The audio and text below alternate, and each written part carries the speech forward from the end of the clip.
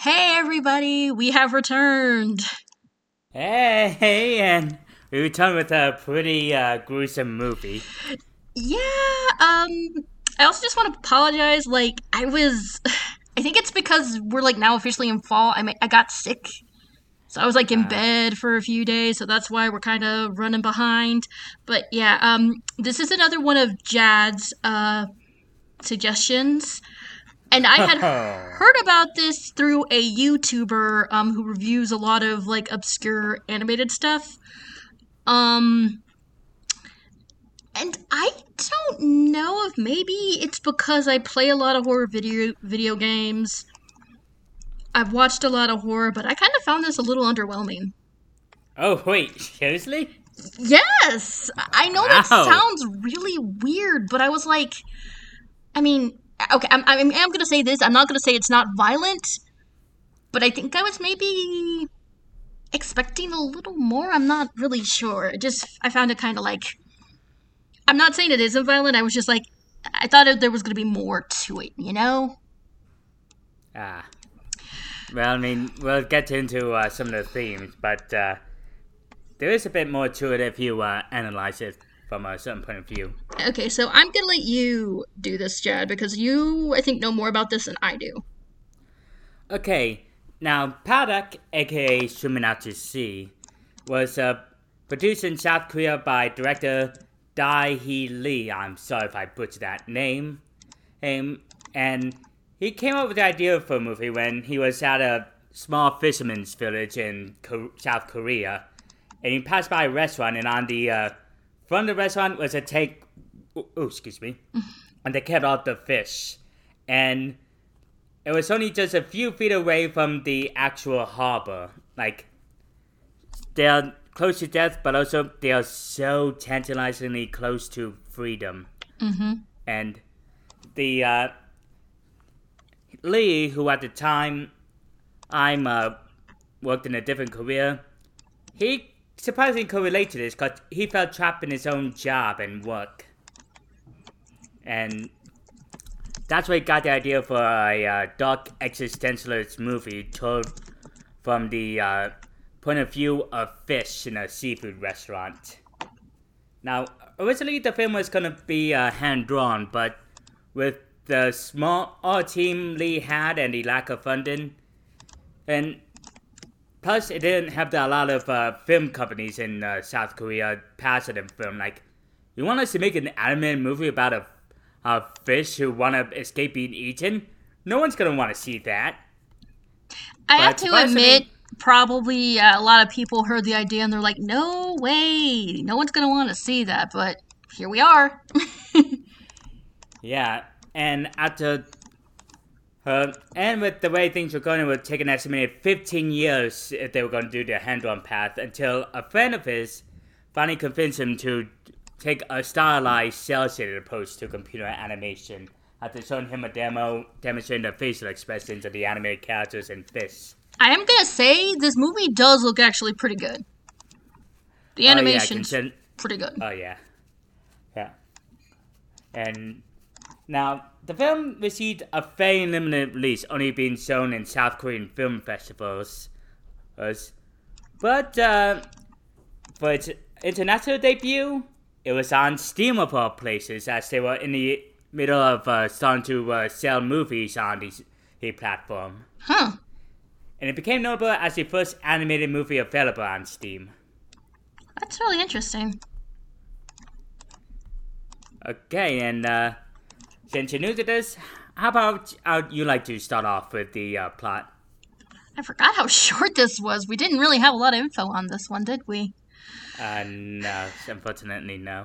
Okay, so I'm not gonna say this movie is bad. I think it's just more of this is not my thing. Cause I didn't. No? It's not that I hated it. I was just I'm a little bored. Again, I don't think this is a really bad movie. I was just sort of a little underwhelmed. And again, I'm not saying that it's not violent, but I think it's just, again, because I've seen a lot of horror stuff. I've played so many horror video games. To me, I was, again, I was like, I thought there was going to be more, you know? Okay, so, oh, And the film deals with a lot of existentialism. Oh yeah. We start with this mackerel freshly caught from the ocean and put into a fish tank in a seafood restaurant. At first, she's placed in this overcrowded tank with a bunch of sea bass who can't move. But then she switched to a group of farm fish consisting of a striped beak fish named Bream, a snapper named Nolaimi, a sleepy sea bass named Bar, and a saltwater eel named Juledum. Now the thing is, we don't really learn their names except I think for like 2 of them. Yeah. Yeah, because there's a young greener named Spotty, and at first Padak is shocked about her new environment. She keeps ramming herself against the glass wall of the tank. Yeah, she's freaking out. Mm-hmm. Which makes sense. Yeah. And all the other fish start playing dead when a customer arrives at the restaurant. Which is smart. Right. They keep telling her to play dead, but she keeps trying to ram against the wall. And doing that, they witness another mackerel chosen, and it leads to a pretty gruesome scene of it being cut open alive. Oh, yeah. Yeah, like, he didn't even bother chopping off the head, he just filleted the sides, ripped out the organs, and like, the way he does it is, like, he hits it with his knife and, like, knocks it out, and then kills it. Yeah, this dude is very efficient, I will say that. Mm-hmm. Yeah, and, you can tell there's a bit of a contrast with the fish being cartoony and brightly colorful, while the humans are downright ugly and the color tone is more muted. They're really drab looking, and they're also kind of, I mean, yeah, I'm gonna say they're kind of odd. They make them a little uglier, I think, and I think they did that on purpose. Yeah, because it's supposed to be from the fish's point of view, and they view the humans as monsters and beasts. Yeah. But you kind of understand, because, you know, they're the ones being eaten. Mm-hmm. And as Padak continues to just ram herself against the wall, she's knocked out by a flatfish, who everyone refers to as the Master, who tells her that if she wants to survive, she has to play dead like the rest of them. And this is when we get into a very trippy dream sequence, in a musical form nonetheless. And it kind of doesn't fit. Yeah, just abstract, stylized, hand-drawn animation about Padak very having pretty, a nightmare of what she just witnessed. But it just does not fit. And it takes a dark turn when she sees the humans as these tall beasts with knives for a hand, just chopping up fish, and there's this giant, massive mackerel carcass decomposing during the entire time, which was very gross and dark. Yeah. The imagery in this can get really disturbing at some point, so, like, if you have a queasy stomach, I can't recommend this. Because it doesn't sugarcoat anything. Yeah. So when Padak wakes up, she learns that all the other fish in the tank, and they live under the rule of the flatfish, the Master, who's been living in the tank the longest, as he lives under a grate in the tank, and since he's the only one thin enough to hide under it. Which is smart. It makes sense. And also we get to yet another disturbing scene where a dying fish is just plopped into the tank, and all the other fish but Padak starts eyeing it hungrily despite its weakened pleas for help. But the other fish just eat it alive after the flatfish just eats its eyeballs, which is intense. Yeah. Like you can see bits in flesh start floating up in the tank. And Paddock's like watching this entire thing, you know, in complete horror. But also, it's like, okay, I'm not trying to be mean, but fish eat each other in real life. Mm-hmm. So it's like, I know it was supposed to be shocking, but I'm like, well, that's unfortunately what fish have to do. They have to eat. Some fish, you know, eat like krill or something, or like really tiny things, and some fish eat other fish. So yeah. Yeah, and later that night, he found another way the fish sustained himself. Flatfish tells the other fish riddles in order to it's sort of like the pecking order. Like whoever guesses wrong gets a piece of their tail eaten off. It's apparently in fish tanks are overcrowded and too small. That's what some fish do to assert dominance. They just nip at the other fish's tail. That's both depressing, but also kind of makes sense when you think about it. Mm-hmm. I also just want to say, like, the fish are really eager to do this stuff. They're starved. That's why. And Padak guesses a little right, which is how many fins does a starfish have. However, Flatfish tells us he's wrong in order to try to put Inga down to their pecking order, as he still refuses. But he manages to fight off some of the other fish during the entire time. Yeah. I'm to the point. And let's see. I'm trying to remember the rest of this. We get a dream of Flatfish back when he was younger and in a tank with his lover. He actually had a lover who was a female Flatfish who dreamt about going out to the ocean again, while Flatfish was from a fish farm. And he convinces him to try to play dead. She's convinced that the humans will eat him if they play dead. But as he's playing dead, she's taken away and served to the humans. I will admit that scene was actually pretty sad. Mm-hmm. Let's see. So Spotty, who's younger, he shows an interest in Padak's stories about the ocean, and cause they really contradict with everything the master told the other fish about the ocean. And which kind of makes sense because, I mean, he's the oldest one, so it's kind of not surprising that they believe him, even though he's lying. And so, while cleaning the fish tank, Padak and Spotty managed to jump out of the fish tank and start flopping towards the ocean, only to be caught by the owner of the restaurant. Let's see, I'm trying to remember. And during the rhythm night, Padak is still defiant against Flatfish, to the point where it breaks down to a fight, and Flatfish accidentally hits himself into a wall and bleeds a bit. Mm-hmm. And he is really pissed about this. He is angry. Mm-hmm. So that's when the eel, who's supposed to be Flatfish's lieutenant, decides to have Padak tell the riddle from now on.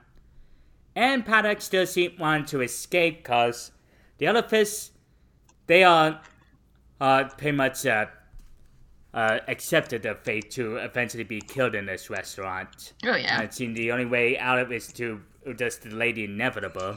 They don't question anything. Yeah. But Padak doesn't want to survive. She wants to escape. She wants her freedom. Yeah, she doesn't want to... She doesn't want to just, like, survive. She wants to live. Mm-hmm. Yeah, and for her riddle, she asks the other fish how they can find a way out. To which one fish suggests that the king crabs could help because of their sharp pincers. And while Padak insists he knew a lot of languages, as to all the other fish in the ocean, and he was eventually convinced by Spotty to jump into the tank filled with king crabs in order to ask for help. But she ends up injured instead. She almost dies. Yeah. And this creepy little boy does... Oh god, this kid. Yeah, he's so ugly. He notices that the owner left the net out for transporting fish from tank to tank. Uses it to scoop up Padak and put it in a small aquarium in the restaurant with all the clownfish inside. And the other fish in the tank are convinced she's dead as nothing could survive that.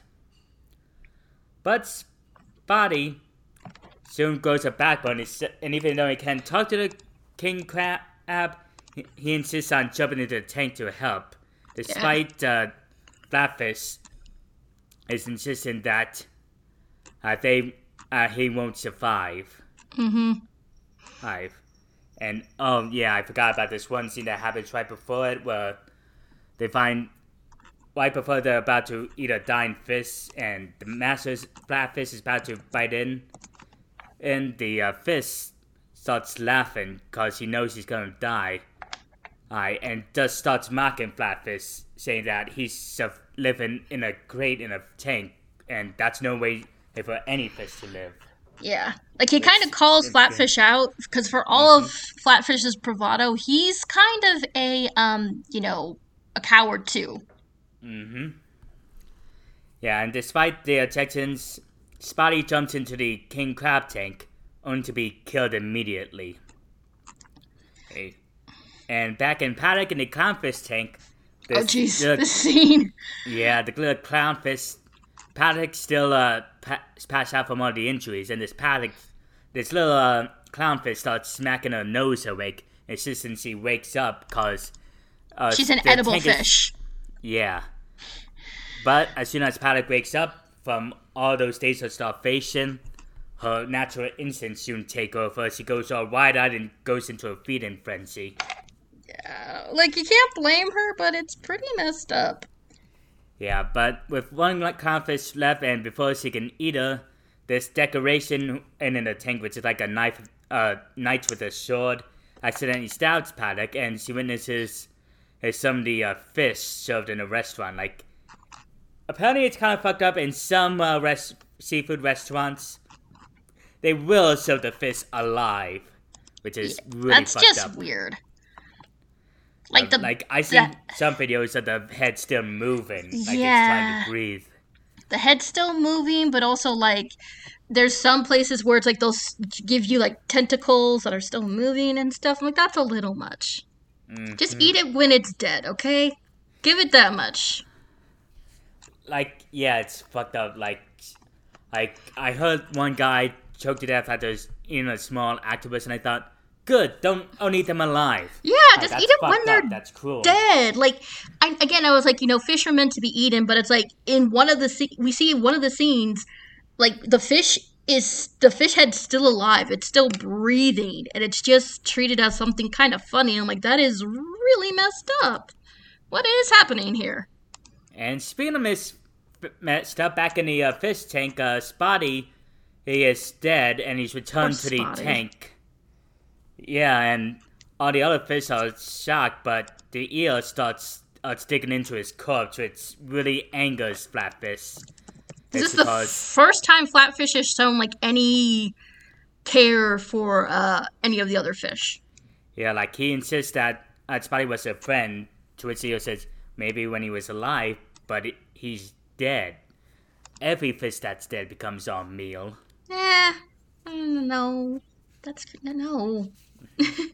I find that just unsettling. I mean, I get it, but at the same time, it's well, then how do you expect them to respect you when you're dead? Just a really terrible way to look at things. Yeah, because that shows how cynical these fish have become from their lives in the tank. And Padak manages to return to her tank after the owner of the restaurant spots her in the aquarium. Freaking took them forever. How did they not notice that big-ass fish eating the smaller fish? And when she sees Flatfish is over Spotty's corpse, she assumed that he killed her, and they start fighting. And just when they're fighting, and a couple comes by to the restaurant, and then all the other fish are playing dead. But Flatfish is no longer in his hiding spot, and because of that, the couple choose to have him. And it leads to a scene of Flatfish taken out of the tank. He's on the chopping. He's right in the kitchen as all the other fish are being chopped, and he's witnessing all the horrors that goes on from fish being boiled, grind up, chopped up, and even spots Spotty's corpse when the other fish refuse to eat it, and sees the owner of the restaurant just dump it into the sink with all the other dead fish. Yeah, I will say this scene is actually, I think, probably the most effective.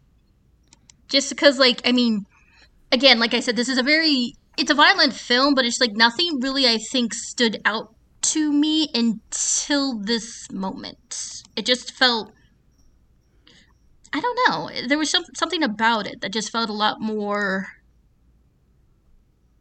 emotional, I guess, if that makes any sense. Mm-hmm.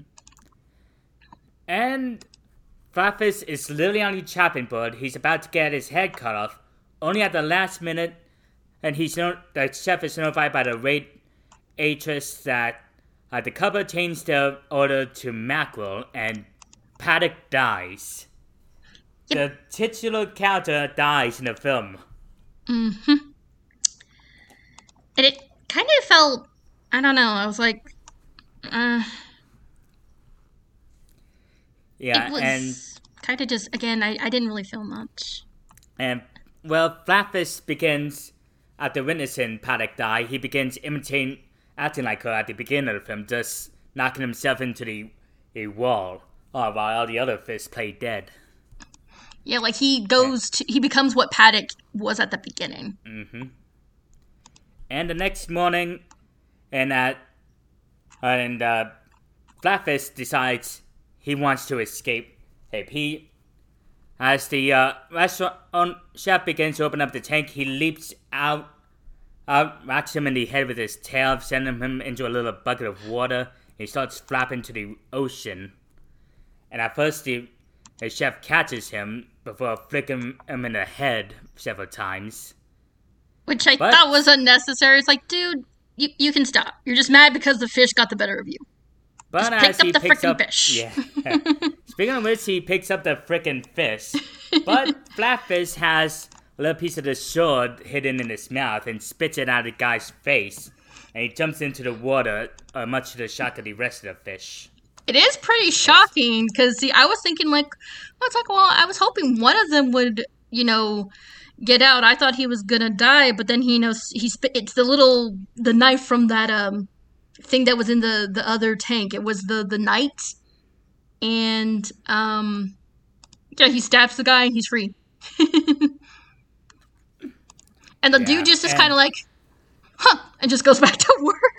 Yeah. I found that so funny. He was just like, okay, whatever. I just got stabbed by a fish. And that's the end of the movie. So, you found it underwhelming despite the gore and the themes of it. And why would you say that? I think my thing is everybody's like, oh my god, this is so gory and dark and awful. And I'm like, I mean, it's dark and it is bloody, but it's not. I mean, like, I'm not saying that it isn't dark. It's just I think a lot of people sort of miss the point of the darkness. We're supposed to be in the view of the fish. Mm-hmm. It is a little bit over the top, but it's like, it makes sense from, like, the view we're in. Yeah, so like I think the entire film takes place in a fish tank for the most part. You do, feel bad for the fish. I just think... And see, now when you say that the guy who directed this, it was like him feeling trapped, that makes more sense to me. Yeah, like some of us... Yeah, sorry. I think that... See, I feel like if you go in with knowing that, I think it makes the film better, but I feel like a lot of people were just like, oh my god, this film is so violent and dark, and I'm like, well, fish dying is just fish dying. I'm not saying that it isn't violent. It shows the blood and, like, you see the insides of the fish. It doesn't shy away from that. But I also just maybe feel like, again, I think when I think of dark, I think of something a little different. So maybe that's why I was like, this is not as violent as I thought it was going to be. Yeah, it's violent, but it's more existentialist. Like, yeah. That's what it is. This makes you think. I was impressed by it when I first saw it. To be honest, like it captured the theme of life or death, survival versus freedom, and it doesn't affect the job showing the life of a fish in a restaurant, especially the environment you're in feels very claustrophobic in a crowded fish tank. Again, I would say this: the humans are really ugly, but that was supposed to be the point since they're supposed to be viewed as monsters to the eyes of the fish. I think what should be focused on more is the message. I think just a lot of people see this as a violent fish movie. It's like, well, there's actually a reason for that. We've talked about this on the show before, but one of the problems with a lot of things trying to be adult is that the violence doesn't have a purpose, so it comes off more juvenile than serious. Not with this. There's a reason for the violence. We're again in the view of the fish, and seeing your like other fish being killed that's disturbing. That is super, super disturbing. That would be unsettling. So of course, for them, you're gonna see how it would be in the view of the fish. So again, the violence makes sense. This is I think one of the few animated things where we've seen violence and it not be over the top. Yes. Yeah, it actually works for the story. Which I appreciate. I kind of am I wish more films would do this because, as we've said, one of the reasons I think animation has had such a hard time sort of being able to show people, hey, this is not just for kids, is because when they try to do adult stories, they think we just have to have a bunch of boobs and blood and guts. And that's it. They don't think about the implication. Themes or the story or the characters. Exactly. So I think it was more again, everyone's like, oh my gosh, it's so violent. I'm like, it is, but there's a reason for it. So I kind of actually found this to be a little more, I think my thing is people made it sound like it was very disturbing and unsettling, like things you hadn't seen before. And I was like, no. I've seen stuff like this before, but again, I do appreciate that the director said the violence is going to have a purpose. It's going to serve the story. Yeah, and so let's see. What would you give it on a score of 1 to 5? So this personally is not a film I think I'd watch again. However, I would probably give it a 4. Just because I do appreciate what this guy did.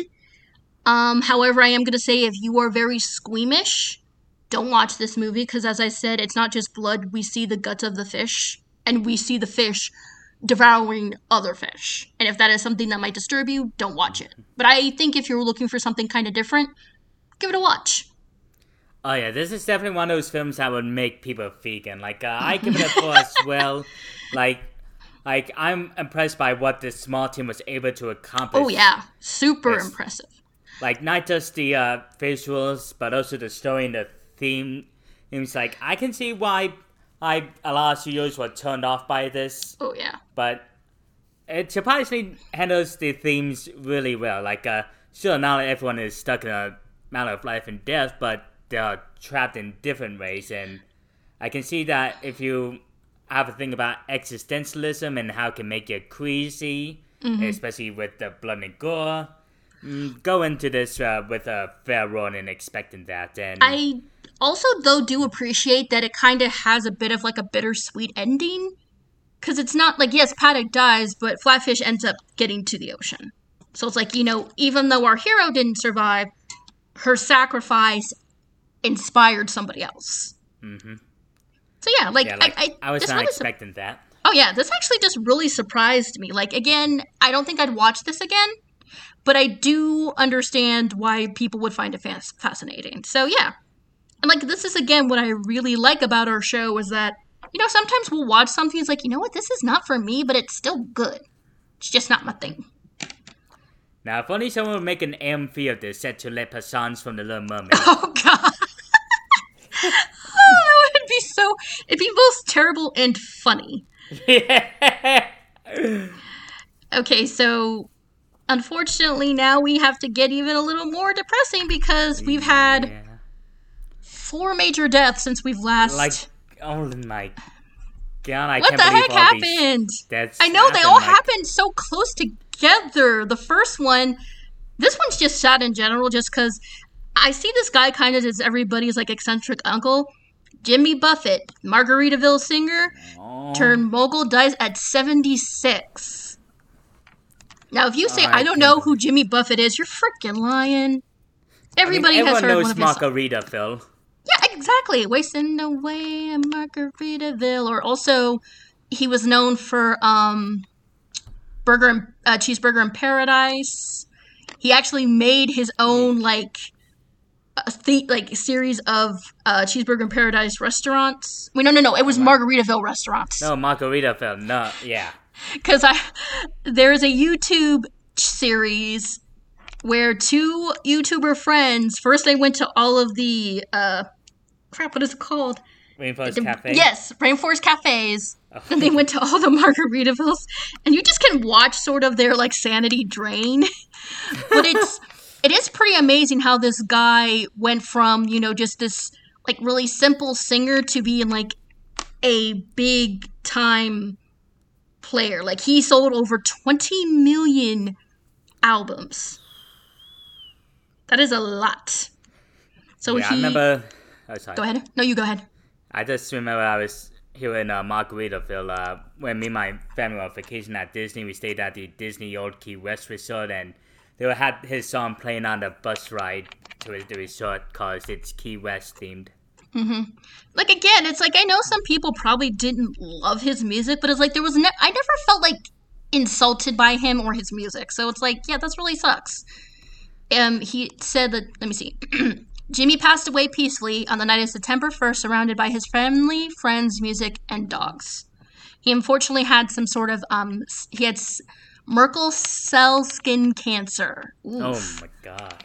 He had it for 4 years, and he continued to perform. Holy wow! I'm amazed how even when people get all these lifetime illnesses, they'll still perform. Like how Gene Sisco, when he got complications from a tumor, he was still hosting at the movies over the phone from his hospital bed. I have to admire the people. They're like, hey, you're sick. He's like, I don't care. I still want to entertain. So yeah, Jimmy Buffett, I hope you find Margaritaville in heaven. We're going to miss you, buddy. Oh, yeah. And this one's sad too. Oh no, the Arlene Sorkin and the inspiration and voice of Original. Harley Quinn. Yeah, original voice. The original Harley Quinn, the OG. Yeah, passes away at 67. Oh my god. So we are both massive Batman the Animated Series series fans. And I adore Harley Quinn. She is probably like in my top 3 favorite DC characters. So I, of course, know like everything about the character. And a lot of people say, "Oh, Tara Strong's the original voice." No, she is not. How dare you? Sorkin was the original voice, and she was the inspiration. Like they modeled the character after her. Yeah, she was also in the soap opera Days of Our Lives. There's a dream sequence where she's dressed as a Harlequin. That was the inspiration for Harley Quinn. And she voiced the character multiple different times. Let me see. Okay, so she was in Mask of the Phantasm. She was in Batman Beyond Return of the Joker. The new Batman Adventures. Justice League, Static Shock. Gotham Girls, and Justice also League. The hit video game Batman Arkham Asylum and DC Universe Online before she retired as the role. Yeah, and it's kind of also sad because, we also unfortunately lost Kevin Conroy. And someone drew this picture of Batman and Harley holding hands going up to heaven, and I was like, why did you have to do this to me? I'm so wrong. Yeah. So Gunn that was so depressing. Yeah, Gunn posted, I think, on Instagram saying, we lost her. A lot of other people have posted, how they're going to miss her and everything. And I think, and also, poor Mark Hamill. He lost Kevin and he's lost Arlene. I know. He already said he's not doing Joker anymore because he lost Kevin. He's not going to do it again now since he's lost Arlene. Oh, no. So yeah, this is just another loss. And they keep coming, because we unfortunately also lost Bob Barker, longtime Ice is Right host. He was 99. Oh my gosh. Yeah, I was surprised he lived so long. That is impressive. Oh my goodness. So this, so I don't know what he was doing, because he looked pretty good for 99. He must have Yeah, and just treated his body right. yeah, for those of you who've been living under a rock, Bob Barker was host of Price is Right for a lot of years. He would end every episode by saying spay and neuter your pets, as he was an advocate for the health and well-being of animals. Yeah, that was like his thing. And most famously, he played himself in Caddyshack. No, wait, it wasn't Caddyshack, it was Happy Gilmore. Yeah, I remember that. Bob Barker just also, see, he started as a radio host, and he ran the Bob Barker Show for 6 years. Then he started hosting games in 1956, and he didn't really even retire that long ago. It was in 2015. Damn. Oh, wow. Yeah, so this is a guy who just has been working since like the early 50s. And this is another person, like, even if you don't know who he is, you've probably heard of him, or you've seen like something inspired by him. So, he was suffering from Alzheimer's disease, which had been hidden from the public. So that's how he passed away, unfortunately. He's going to be buried alongside his wife at the Forest Lawn Memorial Park in Hollywood Hills. So at least he gets to be with his wife again. Yeah. But this one, I think this one probably upsets me the most. The Steve Harwell, the singer, lead vocalist, and frontman for Smash Mouth, dies at 65. Like 56. Oh, I put that in wrong. I'm so sorry. That was my bad. But yeah, at 56. Yes. Boo. Harwell, it was announced a few days before his passing that he had a problem with his lung. Mm-hmm. It was liver failure. No, wait, it was liver failure, and he was brought into a hospice, and he died. Yeah, and I also feel like 56 is not that old. I mean, that's just how I kind of view it. But also, like, if you were like me or Jad, who was like growing up sort of like in the 90s and the early 2000s, everybody knew who Smash was. Like, I mean, All Star opened up Shrek, and they also had a song in Mystery Men, which also had All Star. Yeah, like everywhere you went, you hear All Star playing. Like, they also did a really good cover of I'm a Believer by the Monkees. Mm-hmm. Some people probably haven't even heard the original, but they've heard the Smash Mouth version. And it's like, I think the thing is just, I know some people don't like Smash Mouths, but it's like, again, it's another thing where it's like, I never was insulted by them. I never felt like they were trying too hard. Like, something about them always felt... What's the word I'm looking for? And Harwell, in his later years, he'd be a bit controversial. Oh, really? Yeah. What did he do? August 2020, the bed and headline at a motorcycle rally in South Dakota, where Harwell would loudly declare "fuck that COVID shit." Oh, and ooh. As they had no social distance or mask or regulations to prevent the spreading COVID, and that event was classified as a super spreader according to the National Institutes of Health. Oh no! Ending in October 2001, performing at a beer and wine festival in Bethel, New York, Harwell appeared to be intoxicated on stage, where he threatened several members of the audience and performed what some people would describe as a Nazi salute. Maybe it was a good thing he retired. Yeah. It sounds like he also was struggling with alcoholism. So you know what, dude? I hope you're resting well. I hope you can finally relax. And I hope that... I wish nothing but good things for his family. You know? Yeah. He may have been controversial, but you know what? I don't want to wish anything ill on his family. So Rest in peace, everybody. Okay, And now we're gonna finally, get onto something go. that isn't depressing. Yeah, you got this. Yeah, well, I feel like you should talk about this, but I mean, I'll talk about it. Who is? We have Shao Kahn and Sindel are returning to Mortal Kombat. I'm Yeah, watching the trailer. in this timeline, Shao Kahn is a general instead, who's basically a warmonger who's thirsty to drop the blood of his spit the blood of his enemies, as you So can is tell. Sindel the girl? I'm Yeah, guessing. Sindel is the queen of Outworld in this timeline. Oh my gosh, that hammer's awesome. I know. Ah, her hair! She fights with her hair! I don't know why. I like it when people find a way to sort of give people not so much unique, but like abilities that you don't see that much.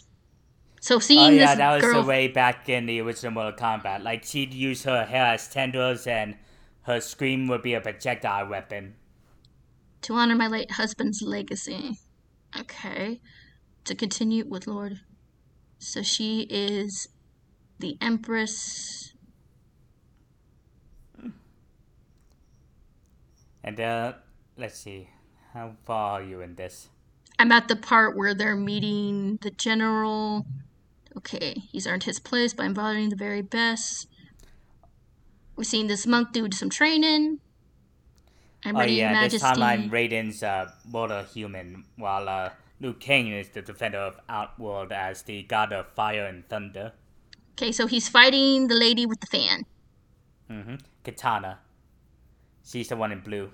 Ah, he shall taste no victory. Dude, you need to go to the dentist. Your teeth are wonky. Once again, I normally don't play these kinds of games, but I think Chad being excited for it and me seeing all of these trailers have made me extremely excited. And Plus, wait till you see the fatalities coming up. woo! Also, again, it's just you can tell that the people who are working on this game just decided to actually put like effort into it. Like I think I'm hoping they gave the people who like worked on this game, the time to. Holy crap! He just Yeah, crushed his chest. Oh, see, another thing is I do like sort of how even though it is there's a lot like of mythology and sci-fi, the bodies of the characters and proportions still look realistic. Yeah, that was a big thing they aimed after the complaints of the ninth installment of Mortal Kombat, particularly how the women were portrayed. Yeah. Oh God, his legs. Oh, that probably hurt. Jesus. Well, because I think it's distracting, and then people are gonna say, "But this is like a fantasy game." I know, but that'll still be really distracting. It'll take you out of the story. Yeah, exactly. Like in 9, one woman had like a bunch of ribbons covering her tits to the point where I thought, are her nipples like microscopic or something? How can ribbons that tiny cover her nips? Yeah, that also doesn't sound like a comfortable thing to wear. Yeah, especially when you fight to the death. Yeah, again, it's just like a boob haver. I'll be seeing some of these outfits. I'm like, guys, these would not be comfortable to wear. How are they staying up? Is there tape? Okay, so you also added this. It looks like we're getting a new Sonic game. Oh yeah, Sonic Superstars coming October 17th to multiple platforms. This was Oh, announced cool. earlier this year. It's a 4-player co-op, Oh, fun. 2.5D side-scroller set in the old Sonic games. I see And, Knuckles, Tails, of course. and Amy. Oh, did they change Amy's design a bit? Or That's this her is her classic original? design. That was that's her original It's design from cute. back when she first appeared in the series. Like, She's yeah, adorable. yeah, they wanted to go for a classic feel with the Sonic games. I'm kind of loving this. This looks like a lot of fun, actually. Oh yeah, definitely. I'm glad that Sega's given a classic Sonic its dues now, It especially kind of after the seems success of Sonic Mania. like they've gotten a little bit better with the Sonic games. I watched Jad and John play the Murder of Sonic the Hedgehog, and it was actually like genuinely good. I was genuinely surprised. I'm like, this was a April Fool's thing. Yeah, it was hilarious. I highly recommend it just because, I mean, the game itself just seems like a lot of fun, but it was fun watching John get really frustrated with the boss fight towards the end. Okay. You also added this one. Oh, it's a new game from the creators of Untitled Goose Game. Thank Ooh. goodness you're here. Oh, this looks like so much fun. This comedy slapformer unfolds over time as the player's exploration antics leave the mark on the strange town of Barnsworth. I'm Yeah, gonna looks say so. this. I'm really glad there's a lot more like comedy games this day and age. And oh, this looks so surreal Yeah, and fun. yeah. The art style it's definitely bright and colorful and surreal. And I was curious about what the creators of Untitled Goose Game would do next. And This kind of does look sort of like, I mean, it's not 3D. It's more of a 2D style, but this does seem like something they would make. oh, Like definitely. there's this little dude who's like in a suit and he's just there. He's just wandering around doing stuff. He has this like really just like neutral look on his face. He just doesn't seem to care. I don't know. I kind of love this. Oh, rated M for mature. Oh You can jeez. expect it to get quite cheeky. Oh. This kind of gives me also sort of Gravity Falls vibes. Like the art gives me Gravity Falls vibes. Huh. Now I'm excited about this, even though I have not played the second game. I need to finish the first one. Little Nightmares 3 announced! Oh Woohoo! yeah, I gotta get around to playing these games sometime. I have played the first one, I need to finish it, and then I need to play the second one. So, for those of you who don't know, this is a horror game. I forget who this was originally by, but it takes place like in this really super dark world. It's creepy, but also has sort of like a. Do you know what it reminds me of? Coraline. It reminds me Oh a lot of yeah, Coraline. Coraline. It's creepy, but also fantastical.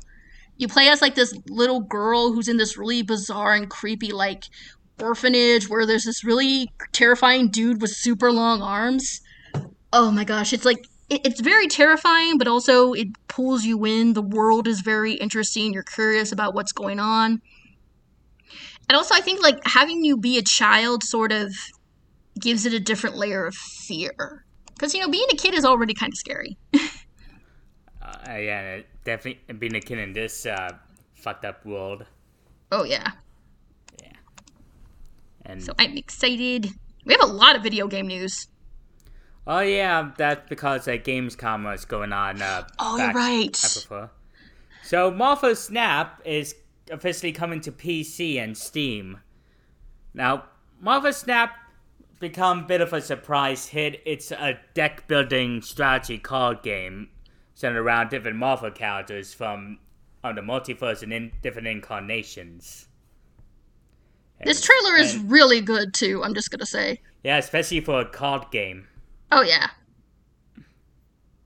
Cause it's featuring Ghost Rider and Deadpool and they're and now there's Squirrel Girl. It's like changing between different variations of the characters.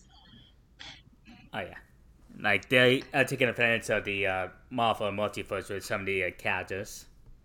Which I kind of feel like I mean, I know some people were not fans of Ant-Man, but I feel like Spider-Verse sort of did, a better job and sort of showed everyone, hey, this is how we can do multiverse stuff. Because multiverse stuff can do really well.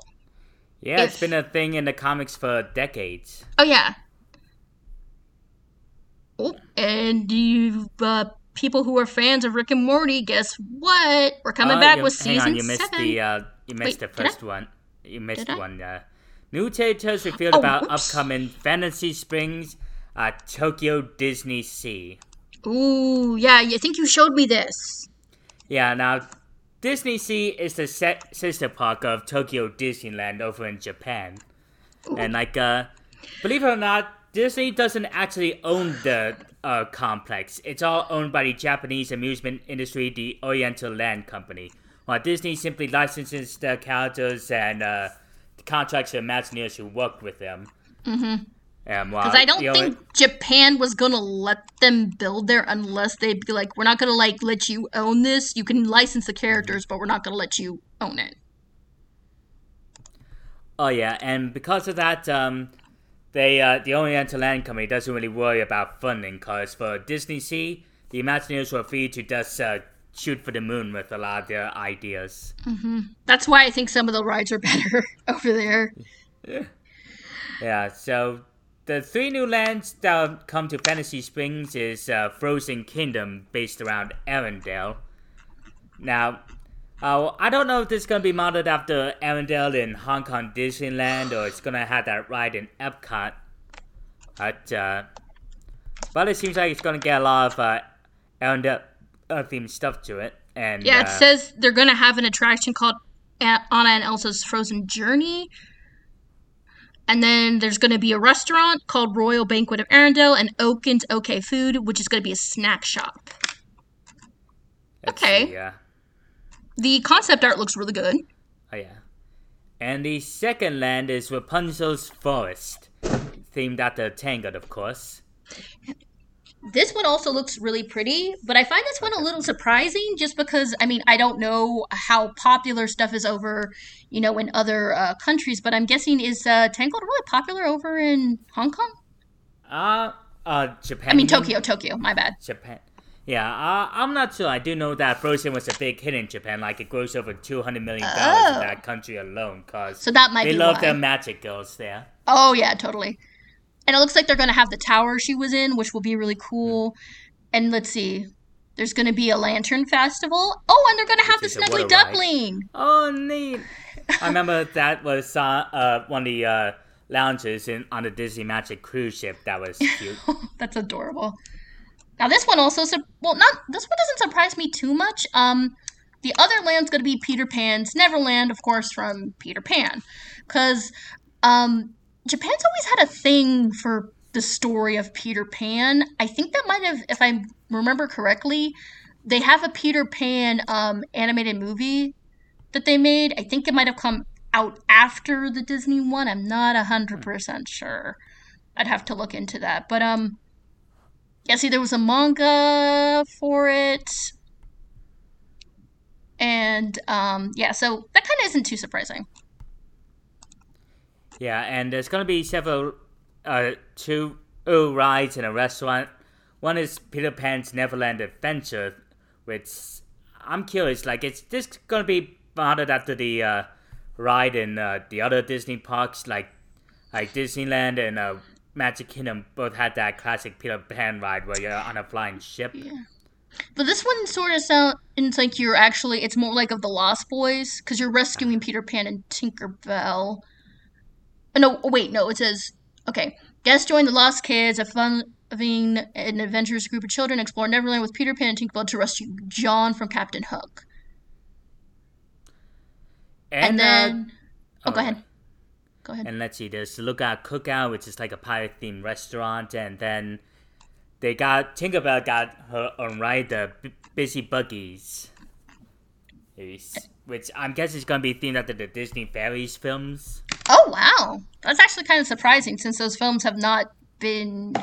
The last one was a very long time ago. Oh, yeah. I guess they stopped being profitable for a while. No, there's actually a reason for it, but we're not going to get into it here. It'll be too long. And this is all coming with a new hotel. Tokyo Disney Sea's Fantasy Springs Hotel. And the concept art looks beautiful and very pretty. Yeah, very pretty, but also super big. So there's going to be, let's see, there's going to be 2 restaurants, a Fantasy Spring restaurant and La Bellou, which I think is supposed to be like a French restaurant. There's going to be a lobby lounge, and there's going to be 2 types of chateaus. There's going to be a Fantasy, which is the deluxe one, and then the Grand Chateau, which is the like luxury one. And there's also going to be a gift shop. Oh, this is opening soon. This is opening next year. Dang. Yeah, next year. Wow. They must have been working on this early then. Okay, so now is it my turn? Yep. Alrighty, so like I said, get ready. October 15th, Season 7 of Rick and Morty is coming. I can't believe we're already on Season 7. Sheesh. Yeah, I guess they've been going a lot quicker when Roiland stepped back from production during Season 3. Because a lot of people are saying that was a big problem. Like, him and Dan Harmon would constantly butt heads, which would delay episodes in production for a bit. Yeah, that's I think why it took so long. Because I mean, there are people who are saying bring him back, but I don't think they're going to, just because he was making it hard for people to work and finish stuff. Oh, and they just released an animated promo featuring Summer and Beth. Oh wow! Hang on, let me put it in the chat for you. Woo! I can't wait to watch it. Yeah, and I'm wondering how they're gonna address the recasting of Rick and Morty. Or who's Yeah, because gonna we play know them. how they did it in what was it? Solar Opposites. Solar So it's gonna. Opposites, yeah, another How are they gonna do it in this one? So, yeah, I'm curious too. Oh, cause they haven't said anything yet about it. Oh yeah. And let's see here, what's next? And oh yeah, this is some big news. Oh yeah, Disney- very big news. Yeah, the special effects animators at Walt Disney Pictures voted to unionize. Finally! And Disney's kind of officially screwed now. Yeah! Yeah, like, you already heard the horror stories about the special effects animators who work for Marvel Productions, right? Oh yeah, a lot of them have refused. So the thing is like there are special effects companies, but there's also freelancers. A lot of people have just flat out refused to work with Disney or Marvel. They've just decided, yeah, I'm not doing it anymore. And people are going to be like, well, why? It's like, well, because it's too much work with not enough time. Yeah, especially with how much shows and movies they're just churning out these days. Yeah, Which like, I'm thinking it's starting to have a negative effect on the franchise. oh, totally. Like, because I think I said this before. The problem is they're not spacing stuff out, so now you can't catch up on everything. Yeah, exactly. I'm still on catch up. I still haven't watched Hawkeye, and the new season of Loki comes out next month, I think. Oh yeah, it is next month. Yeah, there's so much. It's like, guys, just slow down. But also the thing is like, a lot of people will be like, oh, it's the special effects artist's fault. Well, not really. They're not given enough time to finish doing the work they're given. They push it, like, too fast and too much, so they're not able to finish. Yeah, apparently that's why She-Hulk in the show looked off and wasn't as muscular as he was in the comics. Oh, yeah. But also, this is going to affect Disney's live-action films, which maybe that means they'll stop making them. Oh my god, we don't need any more. Yeah.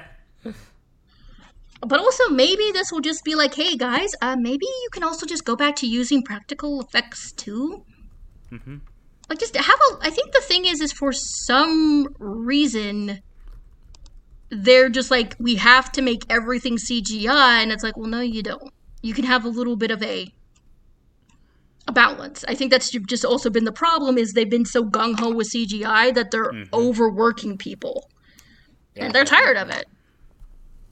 So this is going to be really interesting to see what's going to be happening in, like, the, past maybe 2 to 3 years? Because, I mean, we're still, like, a lot of stuff has halted production because of the strikes. So it's not going to, I mean, it's only going to get worse. And, and I think this is you next. Yes, I hadn't heard of this, but I'm really excited. Pokemon Company is partnering with TV Tokyo to create a live-action drama based on its long-running franchise. Pokemon's getting a live-action series, ladies and gentlemen. Yeah, and it's a drama nonetheless. This is going to be really interesting. Because, so it's not like Detective Pikachu. It's about a girl named Madoka Akaki as she connects with the video game franchise. And that actually sounds kind of interesting. I wouldn't mind watching that. Like, seeing a person in the real life and how they love Pokemon and how it sort of shapes them as a person. That actually sounds interesting. And also, I don't think any, like, video game company has done something like this. Yeah, it's surprising considering, especially with how big Pokemon is. Oh, yeah. I mean, to be honest, like, I grew up with Pokemon, and the fact that it's still here shocks me. I'm glad it's still here, but it's just shocking. Just goes to show the staying power of the series. Oh, yeah. And, like, that's not something you can what's the you can't it's not comprehend. It's not something that you automatically know is going to happen because there's so many like really big franchises that fizzled out and aren't around anymore. Oh But yeah, Pokemon has there's. staying power. Mm-hmm. And You got this this one. one I'm excited about. I know you are because you like the Disney cruises. More details revealed about Disney Treasure, the seventh. Wait, 1, 2, 3, 4, 5, 6. The sixth ship in the Disney Cruise Line fleet. Dang. Yeah, and this one, more details have been released. Like, it's gonna have a more exotic, adventure feel to it. Ooh. And it's gonna be the same size and layout as the Wish, which is the other cruise ship that recently debuted. And one neat detail is that Minnie Mouse has been promoted to captain, and only Oh! now she is wearing a explorer slash Voyager outfit for the Disney Treasure to keep in tune with the theming of it. She looks so cute. Oh, Minnie. She looks so proud of her new outfit. Oh, that's adorable. This looks really pretty. It shows. I think this is the grand hall that we're Yeah, looking at. sort We of have like pictures. the lobby and entrance of the cruise ship. They have a stage from different shows throughout the day, and Oh, cool. it's themed after Agrabah. And it has a golden statue of Aladdin and Jasmine on the magic carpet. That's so cool. And it looks It's like we're actually- getting a Coco-themed dining experience. And there's a stage Plaza for di performances. Coco. It's That a is restaurant slash awesome. dinner show. Lately, Disney's been invested more in dining shows for their cruise ships. I kind of wonder why it's taken them this long to sort of embrace that. Yeah, Plaza de la Coco will have a theater in the round-like venue where they have shows and musical performance that take place after the event of Coco. That's going to and be so cool. Anticipate families to celebrate. And is it will awesome. serve Mexican cuisine, of course. Oh, yeah. I love Mexican food. And one restaurant returning to the treasure from the Wish is Worlds of Marvel. Ooh. This looks And, interesting. Yeah, and while it will have that Ant-Man and the Wasp live show, they teased a second all-new show exclusive to the treasure will be performed on the cool. ship, and it will be themed after Spider-Man. Ooh. Okay, so while Jack continues to talk about this, I'm going to run to the bathroom. Take it away, Jack. Anyways. And let's see. And of course, there's the lounges, cafes, and several more. Across from the Grand Hall is the Skipper Society, themed after that classic Disney attraction, the Jungle Cruise. Where you can drink and exotic drinks and snacks themed after the Jungle Cruise. And for something more adventurous, there's the Periscope Pub, themed after Walt Disney's 1953 film 20,000 Leagues Under the Sea. You'll feel like you're in a submarine in that venue. And there'll be two cafes. The Jack Cricket Cafe, themed after Mulan, particularly her pet, the family's Lucky Cricket. And let's see, there's a Hey Hey Cafe, a cafe themed after Moana. And it will have a lot of Polynesian and natural theming. And then there's the ice cream parlor where you can get a house-made gelato, ice cream sorbet, and all types of sweets and candies at an upcharge. And it'd be called Jumbo Sweets, themed after the ice cream parlor, the same name in Zootopia. Hopefully, they'll allow faxes this time. And let's see, there's the staterooms, which look absolutely beautiful. Ooh, Like escape rooms? a lot of them themed after Aladdin, Encanto, Up, and Pocahontas. Ooh, Yes. wow. And a majority of them are seems to have a balcony. But for those who with large families or they just want a lot of space, there are the royal suites, the Bagheera suite and the Raja suite. These suites look really nice too. Yep, Holy named crap. after the jungle cats from the Jungle Book and Aladdin.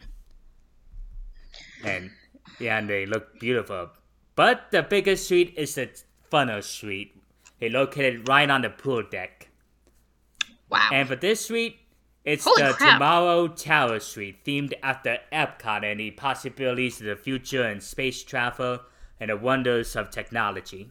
That is really pretty, and it has 2 levels and a bath and a shower. Oh, and bunk beds. Wow. Now this is what I'm excited about. The shows. Yes. Yep.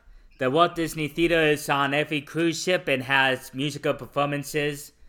They have a Beauty and the Beast show, and they teased an upcoming show. Oh, that it's all new for the treasure, but they'll reveal more details later. Mm-hmm. And since it's going to be on a Caribbean itinerary, you're going to expect Pirates Night with a live pirate rock show on the pool deck. Oh, that sounds like fun. And speaking of the pool deck, there's the Aqua Mouse from its sister ship, the Wish. Only this one has an all-new animated short called The Curse of the Golden Egg, where Mickey and Minnie explore an ancient hidden temple where they search for the treasure of the same name. So they're getting their Indiana Jones on. Mm-hmm. And for the main shows, there's Sarabi's, named after the lion who's Simba's mom from The Lion King. That's his mom. His mom's name is Sarabi, yeah. Yep, and the interior has a beautiful African-inspired decor, and this is where they host family-friendly shows during the day, and more adult-oriented performances at the night. Mm-hmm. Wow. And then there's the kids' clubs. You see, instead of casinos like a lot of cruise ships, Disney instead has kids' clubs, called the Oceania Clubs. Which makes sense. There has to be something of course there has to be something for the kids. All with different theming as well. There's the Mickey and Minnie Club, the Marvel Superhero Academy, Fairy Tale Hall, where you can meet several Disney princesses, the Star Wars Cargo Bay, which is all, of course, Star Wars themed.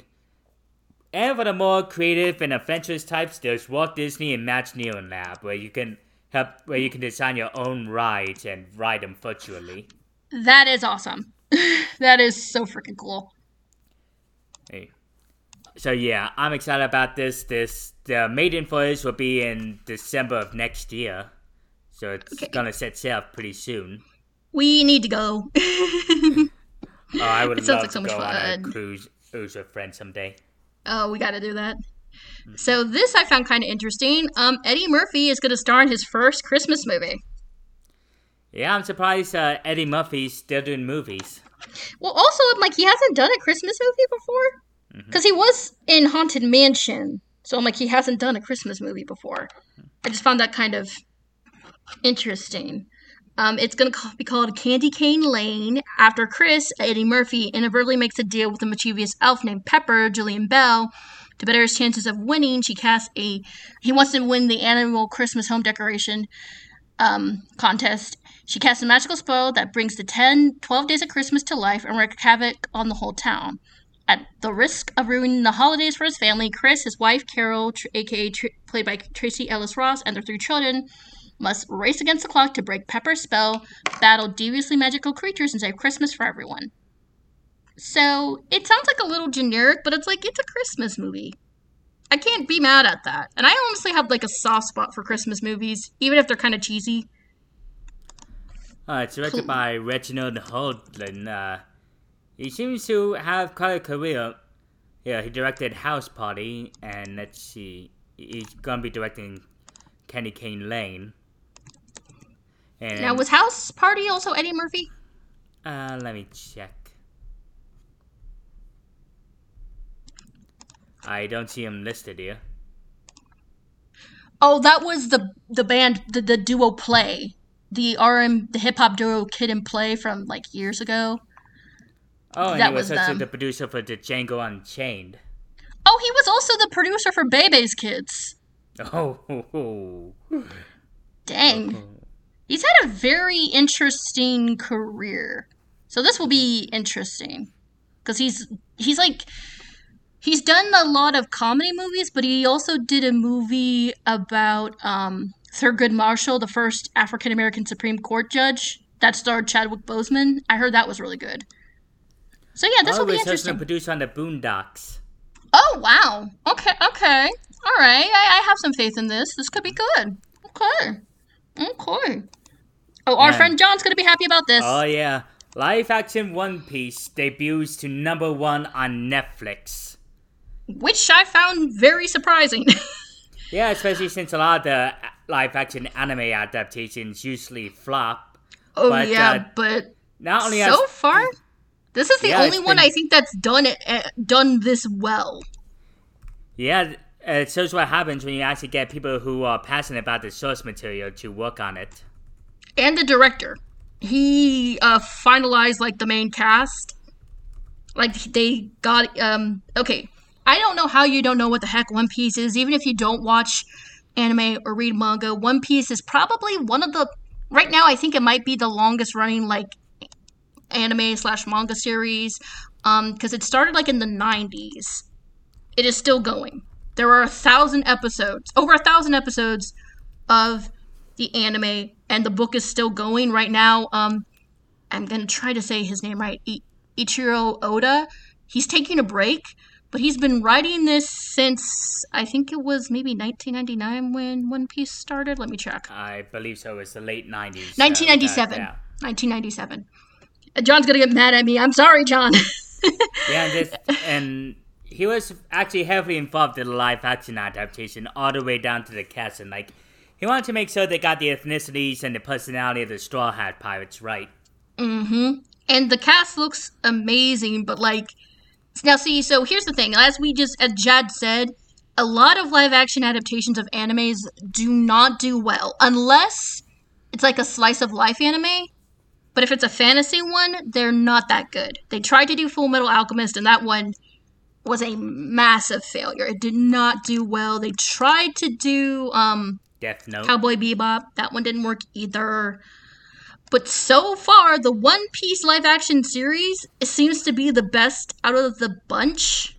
Has an 85% on Rotten Tomatoes. Oh, damn! That's actually really good. And according to Netflix viewerships, within its debut week, it saw over 18.5 million views. Damn! I think they said it actually beat out Stranger Things, and if that's true, that is very impressive, since Stranger Things was like Netflix's flagship show. So like I think another thing also is when I saw the trailer. So see, my thing is the thing about One Piece. One Piece has a very unique, distinct cartoony style, and I'm like, definitely. How are they gonna do this? I haven't gotten that far, but one of the characters I really like is a character called Captain Bucky. Now, in this world, there's something called Devil's Fruit. There's a bunch of different ones. If you eat a certain type of fruit, it gives you a power. And one of them is the Gum Gum fruit. Is that the one that... I think that's the one that Luffy eats. The one Luffy eats, the Gum Gum fruit. It makes his body stretchy like rubber. But the reason they call it the Devil's Fruit is because of the price you pay. Like, if as soon as your body contacts salt water, you lose all your powers, which can result in you drowning immediately. So, one of the first characters that we meet who also ate a devil's fruit is named Buggy. He, ate, I think, called a parasema. Is this parasema?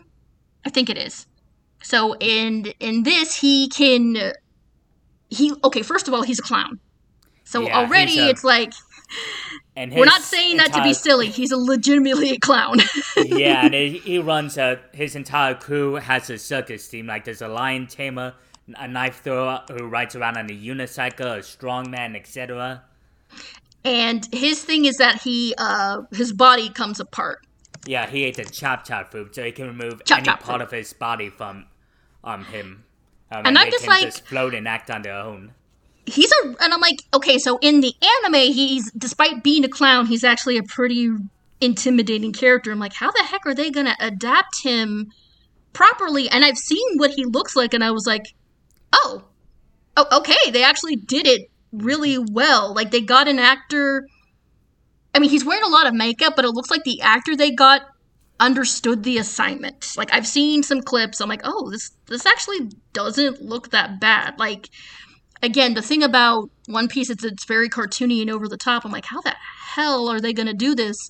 But it seems like they've actually done their research and put some effort forth. So, only time will tell. I don't know if they're going to do the whole series. They might not be able to, but who knows? We'll see. Hopefully it'll get renewed for a second season. Fingers crossed. Mm-hmm. And I believe you added this.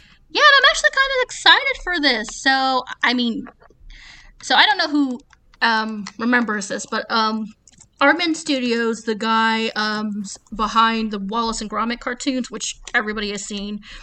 This, I can't remember if this was their first feature-length film, Chicken Run. And it was about chickens who were living in an egg farm that's kind of like a prison camp. And the thing is like, if you stop producing eggs, you die. And it's like, it sounds like really dark, but the way they make it is it really feels like these chickens are in a war camp. And they're like, we have got to find a way to escape. And one day, a rooster, an American rooster, glides over their coop, and they think he can fly, and they're like, you need to teach us how to fly so we can escape. And it's ended up being sort of like, I think it's a classic. Like, I remember this film, and it still really holds up. And so when I heard they were doing a sequel, and I'm like, I'm not sure about this, but I've seen the trailer, and it looks fantastic. It looks like they're staying true to the original movie. And also, the original villain is returning. Oh yeah, that part surprised me. I know, like, Mrs. Tweety was a stone cold bitch, and I kind of loved her for that. I'm like, she's such a evil, calculating person, and she has her husband under her thumb. He never calls him by her first name either. He always calls her Mr. Tweety. I always thought that was really funny, but I'm actually really excited for this. This looks genuinely good. Oh yeah, this was the result of Oddman and the new deal with Netflix now. Yeah, and I think it's just like, I've talked about this before. I don't necessarily have a problem with sequels, but you either have to get the people who originally worked on the sequel, or you actually have to have a genuinely good idea. So, the fact that, this is sort of paying homage to the original, but instead of breaking out, it's breaking in. So I'm actually, again, I am genuinely excited for this. It looks like a lot of fun. It's like a spy thriller. Yeah, it's with chickens. All right, you want to take this one? Yeah, I heard about this one. General Mills introduces a new cereal, the first new cereal monster in 35 years. Dang. Carmella Creeper. So, I feel like people are going to be like, why the heck are y'all talking about cereal? Well, Count Chocula is kind of a icon, regardless of whether he wants to be or not. So, years ago, General Mills cereal created the Count Chocula cereal that only came out around in Halloween. There was chocolate cereal with chocolate marshmallows. Double chocolate. Yeah. Then they had Frankenberry, which was strawberry. Yeah. Then they had Boo Berry, which is blueberry. Now, there are two other ones. I think a lot of people have not heard of these ones, but they've brought them back. Fruit Brute, which was fruit-flavored cereal with lime-flavored marshmallows, but they changed it to cherry-flavored with just regular marshmallows. And Fruity Yummy Mummy, which is orange cream-flavored with marshmallows. And now they're introducing a brand new character called Carmella Creeper. Which is caramel apple. And I think she's supposed to maybe be a zombie?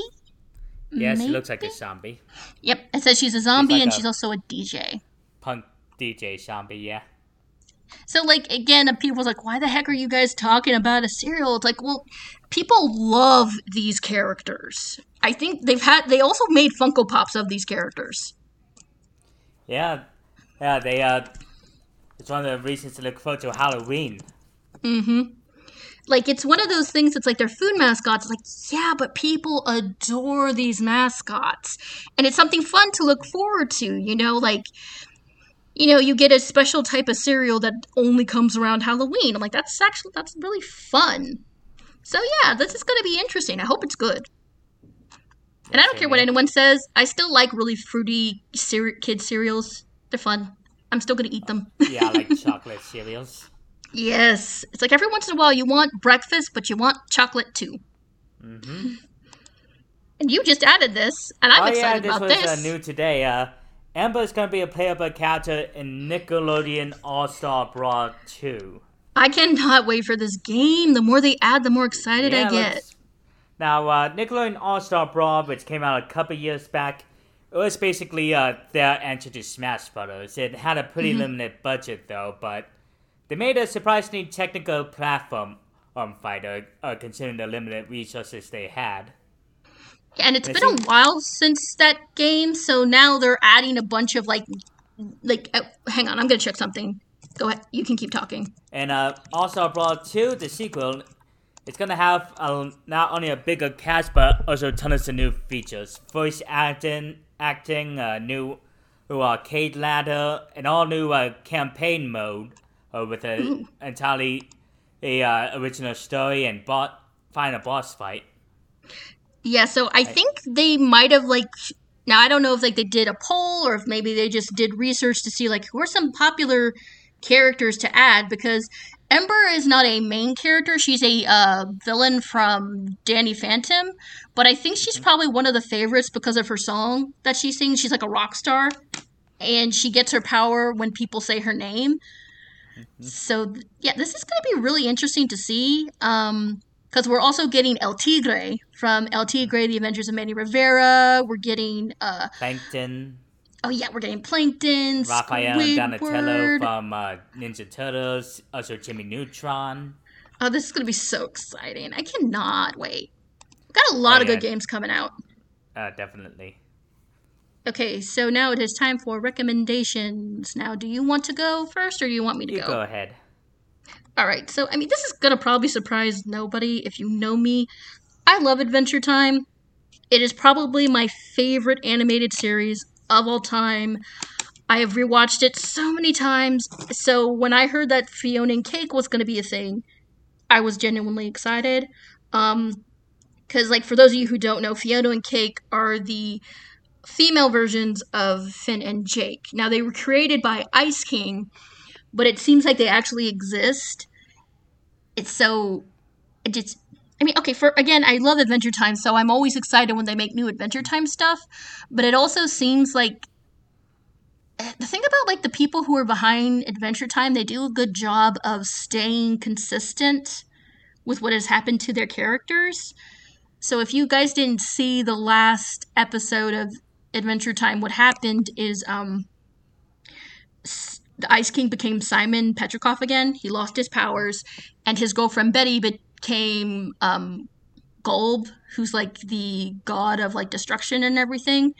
So we have Simon, who's struggling in the magical land of Ooh because he feels lost without his powers, but we also have Fiona, who's just a normal human in our world, and she's struggling. She loses her job, her cat is sick, but it seems like their worlds are connected. I think the third episode was released today. I'm not 100% sure. Yeah, it was released today. It was okay, so I need to watch it. But the first two episodes were so good. Again, I just am really in awe that the people who are still on the Adventure Time team continue to make extremely good stuff that still fits in with the lore and world of Adventure Time. And we also get to see a grown-up Finn. Yeah, and he says nuts. Yeah, and he was trying so hard to help Simon. It's really cool to see this character that we loved be an adult and how he still tries very hard to help people. So I'm really enjoying it so far. I can't wait to watch the new episode. And my next recommendation is a YouTube series called Den of the Drake. And his catchphrase is, most dragons hoard gold while I hoard internet cringe. Because my God. he reads from the subreddit RPG horror stories where people post like their horror stories trying to play Dungeons and Dragons or other tabletop RPGs. And as he is a D&D player, he also gives insight on what makes a good campaign, how to be a good DM and everything. He's also just really genuinely funny. Like, I just really like how, yeah, he's making fun of these people, but also he intersperses, like, with wisdom. He was talking about how there was one story where this trans man was unfortunately the victim of a stalker. This guy was not getting it through his head that the OP was a trans man, not a woman. And the guy was just super inappropriate and creepy. And the OP finally put their foot down. It's like, I'm not taking this anymore, and managed to get this guy banned from like all the surrounding shops where they had like D&D campaigns.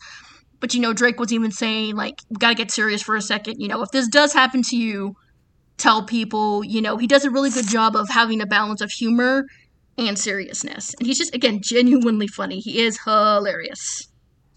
I gotta check him out when we're done. Okay, now it's your turn. Okay, so my recommendation is one Marvel show I don't see a lot of people talking about. What If? The animated one. Yeah, it's the animated one, and then it takes place. It's inspired by the comic book series with the same name, where it takes offense to the MCU and asks, "What if? Like, what if Peggy Carter became Captain America? What if T'Challa was Star-Lord? What if Doctor Strange couldn't let go of the past? And what if Ultron won?" Now, my favorite is, what if Loki and Thor didn't grow up together? What if Odin returned Loki to the Frost Giants? Oh, yeah. It turns out Thor would become a playboy. Yeah, he just becomes this big party guy, and he just leads a big chaotic party on Earth, which leads to a lot of drinking and partying, and this woman end up having a one-night stand with Howard the Duck. And so since Loki wasn't raised as, an Asgardian, he was raised as a frost giant, so he's massive and blue, but he and Thor are like buddies. It's just funny seeing Loki kind of as like a frat boy. Yeah. And it was also the hang on, let me look up his name. It was also one of the last performances of the guy who played T'Challa. Oh, Chadwick Boseman? Yeah, it was the last time he reprised his role as the character, as he died after recording. Aww, that's so sad, but also kind of sweet. I've heard good. I need to watch the rest. I only watched the one with Thor because, as Jad can attest, I am a whore for Tom Hiddleston. Of course you are. He teases me about it all the time. I mean, I'm not going to deny it because it's true, but yeah, so. I also heard the one with the zombies was really good too. Oh yeah, and that one's getting its own spin-off series, Marvel's Zombies. Because that was also based off a comic too. Yep, and they also, from the looks of it, it's going to be TVMA rated. Oh, thank goodness. It's going to be I didn't want them. For a Disney Plus original. Yeah, that's kind of a big deal too. Mm-hmm. Okay, and I'm also just going to go ahead and say this. I second this next recommendation Jad has. Oh yeah, it was Pan's Labyrinth, one of Guillermo del Toro's earlier films, and it is fan-freaking-tastic. Oh my god. I believe so good. It came out the same year as this other film, Daredevil. Oh, no, wait, fuck, what was that? Was it Hellboy. Hellboy, yeah, it came out the same year as Hellboy. I think you might be right. This was a more personal project for Del Toro, though. Oh, it's set in, it's a Spanish Mexican, and it combines these two genres you didn't think would go together. Historical war film and dark fantasy. But it works. Yeah, it focuses on this little girl named Ophelia, who moves in with a new stepfather, who's the Captain Fidel, all of this political regime, who hunts the Spanish Marquis. He's in the countryside. And during her time there, she meets this fawn who tells her that she's actually a princess and she must fulfill these tasks. Ask to return to the fantasy world. Yeah, to return home. Yeah, and the world all scenes are grisly and dramatic, and while the fantasy elements are both beautiful and horrifying at the same time, like we see a frog regurgitate its entire body. Oh, it's so nasty. And then there's the horrifying pale man who has whose eyes are located in the palm of his hands. He is one of the most terrifying creatures I think I've ever seen in a film. It's Doug Jones, who's been in like all of Guillermo del Toro's films. He plays both the fawn and the pale man. And the pale man is just legitimately terrifying. Like, Jesus. It's oof. But I want to say something just really quick. Captain Vidal, you will end up hating that man. He is by far one of the best movie villains because he is just absolutely and totally despicable. There is nothing likable about him. You will learn to hate him. Oh, he is. And there's a reason for that. You know? And this is also one of the few times where, like, somebody managed to take a dark fantasy story and do it well. Of course, it's Guillermo del Toro. What do you expect? Yeah, like, it was... Dark fantasy was a genre that was big in the 80s, but I haven't really seen much of it since, and... This film is absolutely amazing. Like, I remember a lot of critics back in the day gave it praise, and it won a lot of awards. It still holds up. It's still really beautiful. And this is also another instance where, like, Guillermo del Toro's always kind of been big on practical effects. And he manages to combine it with, like, some CGI. Like, the frog is a practical effect. Oh, yeah. There is a... Yeah, I couldn't believe that either, but when I watched the behind the scenes, the frog is like a puppet. And then the fawn is both practical effects, makeup, and also CGI. So it's like, can more people just take a page out of his book? Like, hey guys, look, this is what we do. We use practical and CG and special effects and CGI, and voila, we can make good stuff.